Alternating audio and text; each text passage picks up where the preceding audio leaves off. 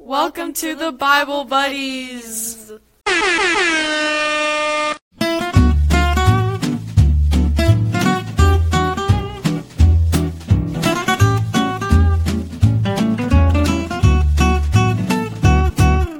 Welcome to the podcast where we speak the truth. Today we're going to break down the book of Judges. The book of Judges is a cycle of certain events where the Israelites fall back into sin. The Israelites became swallowed in sin and were in conflict with their enemies. The Israelites would cry out to the Lord for help, and God sent judges to deliver them from their enemies. However, the Israelites soon returned to their sinful ways, and the cycle began again. There are 12 judges, but today we're only talking about 2, Ehud and Deborah. Up first we have Deborah. The story of Deborah is brought up in chapter 4. Deborah was the only woman judge. Whoop, whoop. Where are my ladies at? So why was Deborah the only woman judge? I think that's kind of strange. I think that God had major plans for Deborah, and if it wasn't for her, Barak wouldn't have gone into war, and they wouldn't have won against Sisera. So. Wow. Slay. So there wasn't an exact tribe that Deborah belonged to, but there are some contexts of like geographical locations that end up leading to either Issachar or Ephraim. So Deborah either belonged to one of those.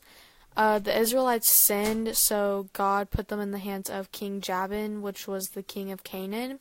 Aww. And the lead commander in the army of Canaan was Sisera. Deborah was a prophetess at the time, and she was told to save Israel. So Deborah got this guy. They wanted to go in battle, so Deborah got this guy named Barak and said, "Hey, I need help. Can you help me win this war?" And Deborah wasn't gonna go in the battle, but Barak was like, "I'm not going in the battle unless you go in the battle." So Deborah was like, "Okay, I'm gonna go." And so, anyways, so they did, and Barak and Deborah won the battle, but Sisera escaped. What?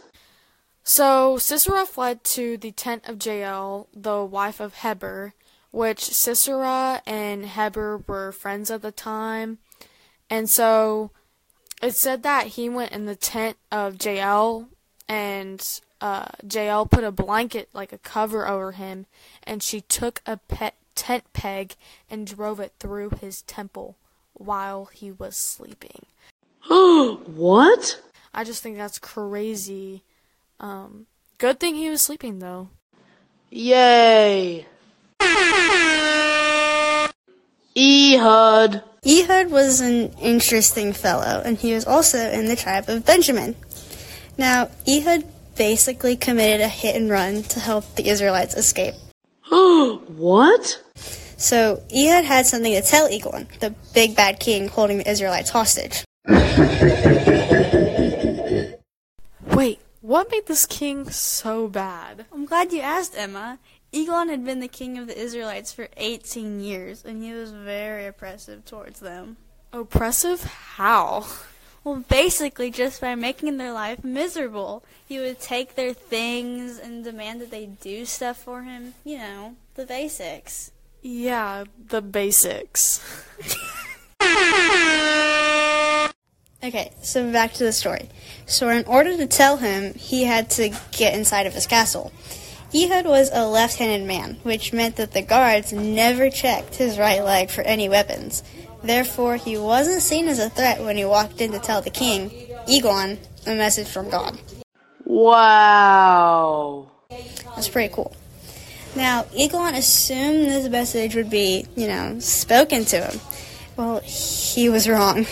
Ehud grabbed his sword and bam! He stabbed Eglon. Womp womp. Now, this is murder, and he can't exactly be caught. So Ehud hides his body in the bathroom. You'd think he's done this a couple times. After Ehud flees the scene, the king's servants come around and they see that their master is locked in the bathroom. So they assume he's just taking a while on the toilet, Hooray! So shouldn't that be illegal? Yeah, but God sent Ehud to save the Israelites, so he is a judge, and he can bring justice upon people, even if that includes killing them. Oh, so he just got a free murder pass because he's a judge. Pretty much. Okay, so after he leaves the castle, Ehud meets up with the Israelites and he tells them to follow him. An almost complete stranger to them, but they obey. He takes them to the Jordan River where they all cross and escape. And that's the end of Ehud's story.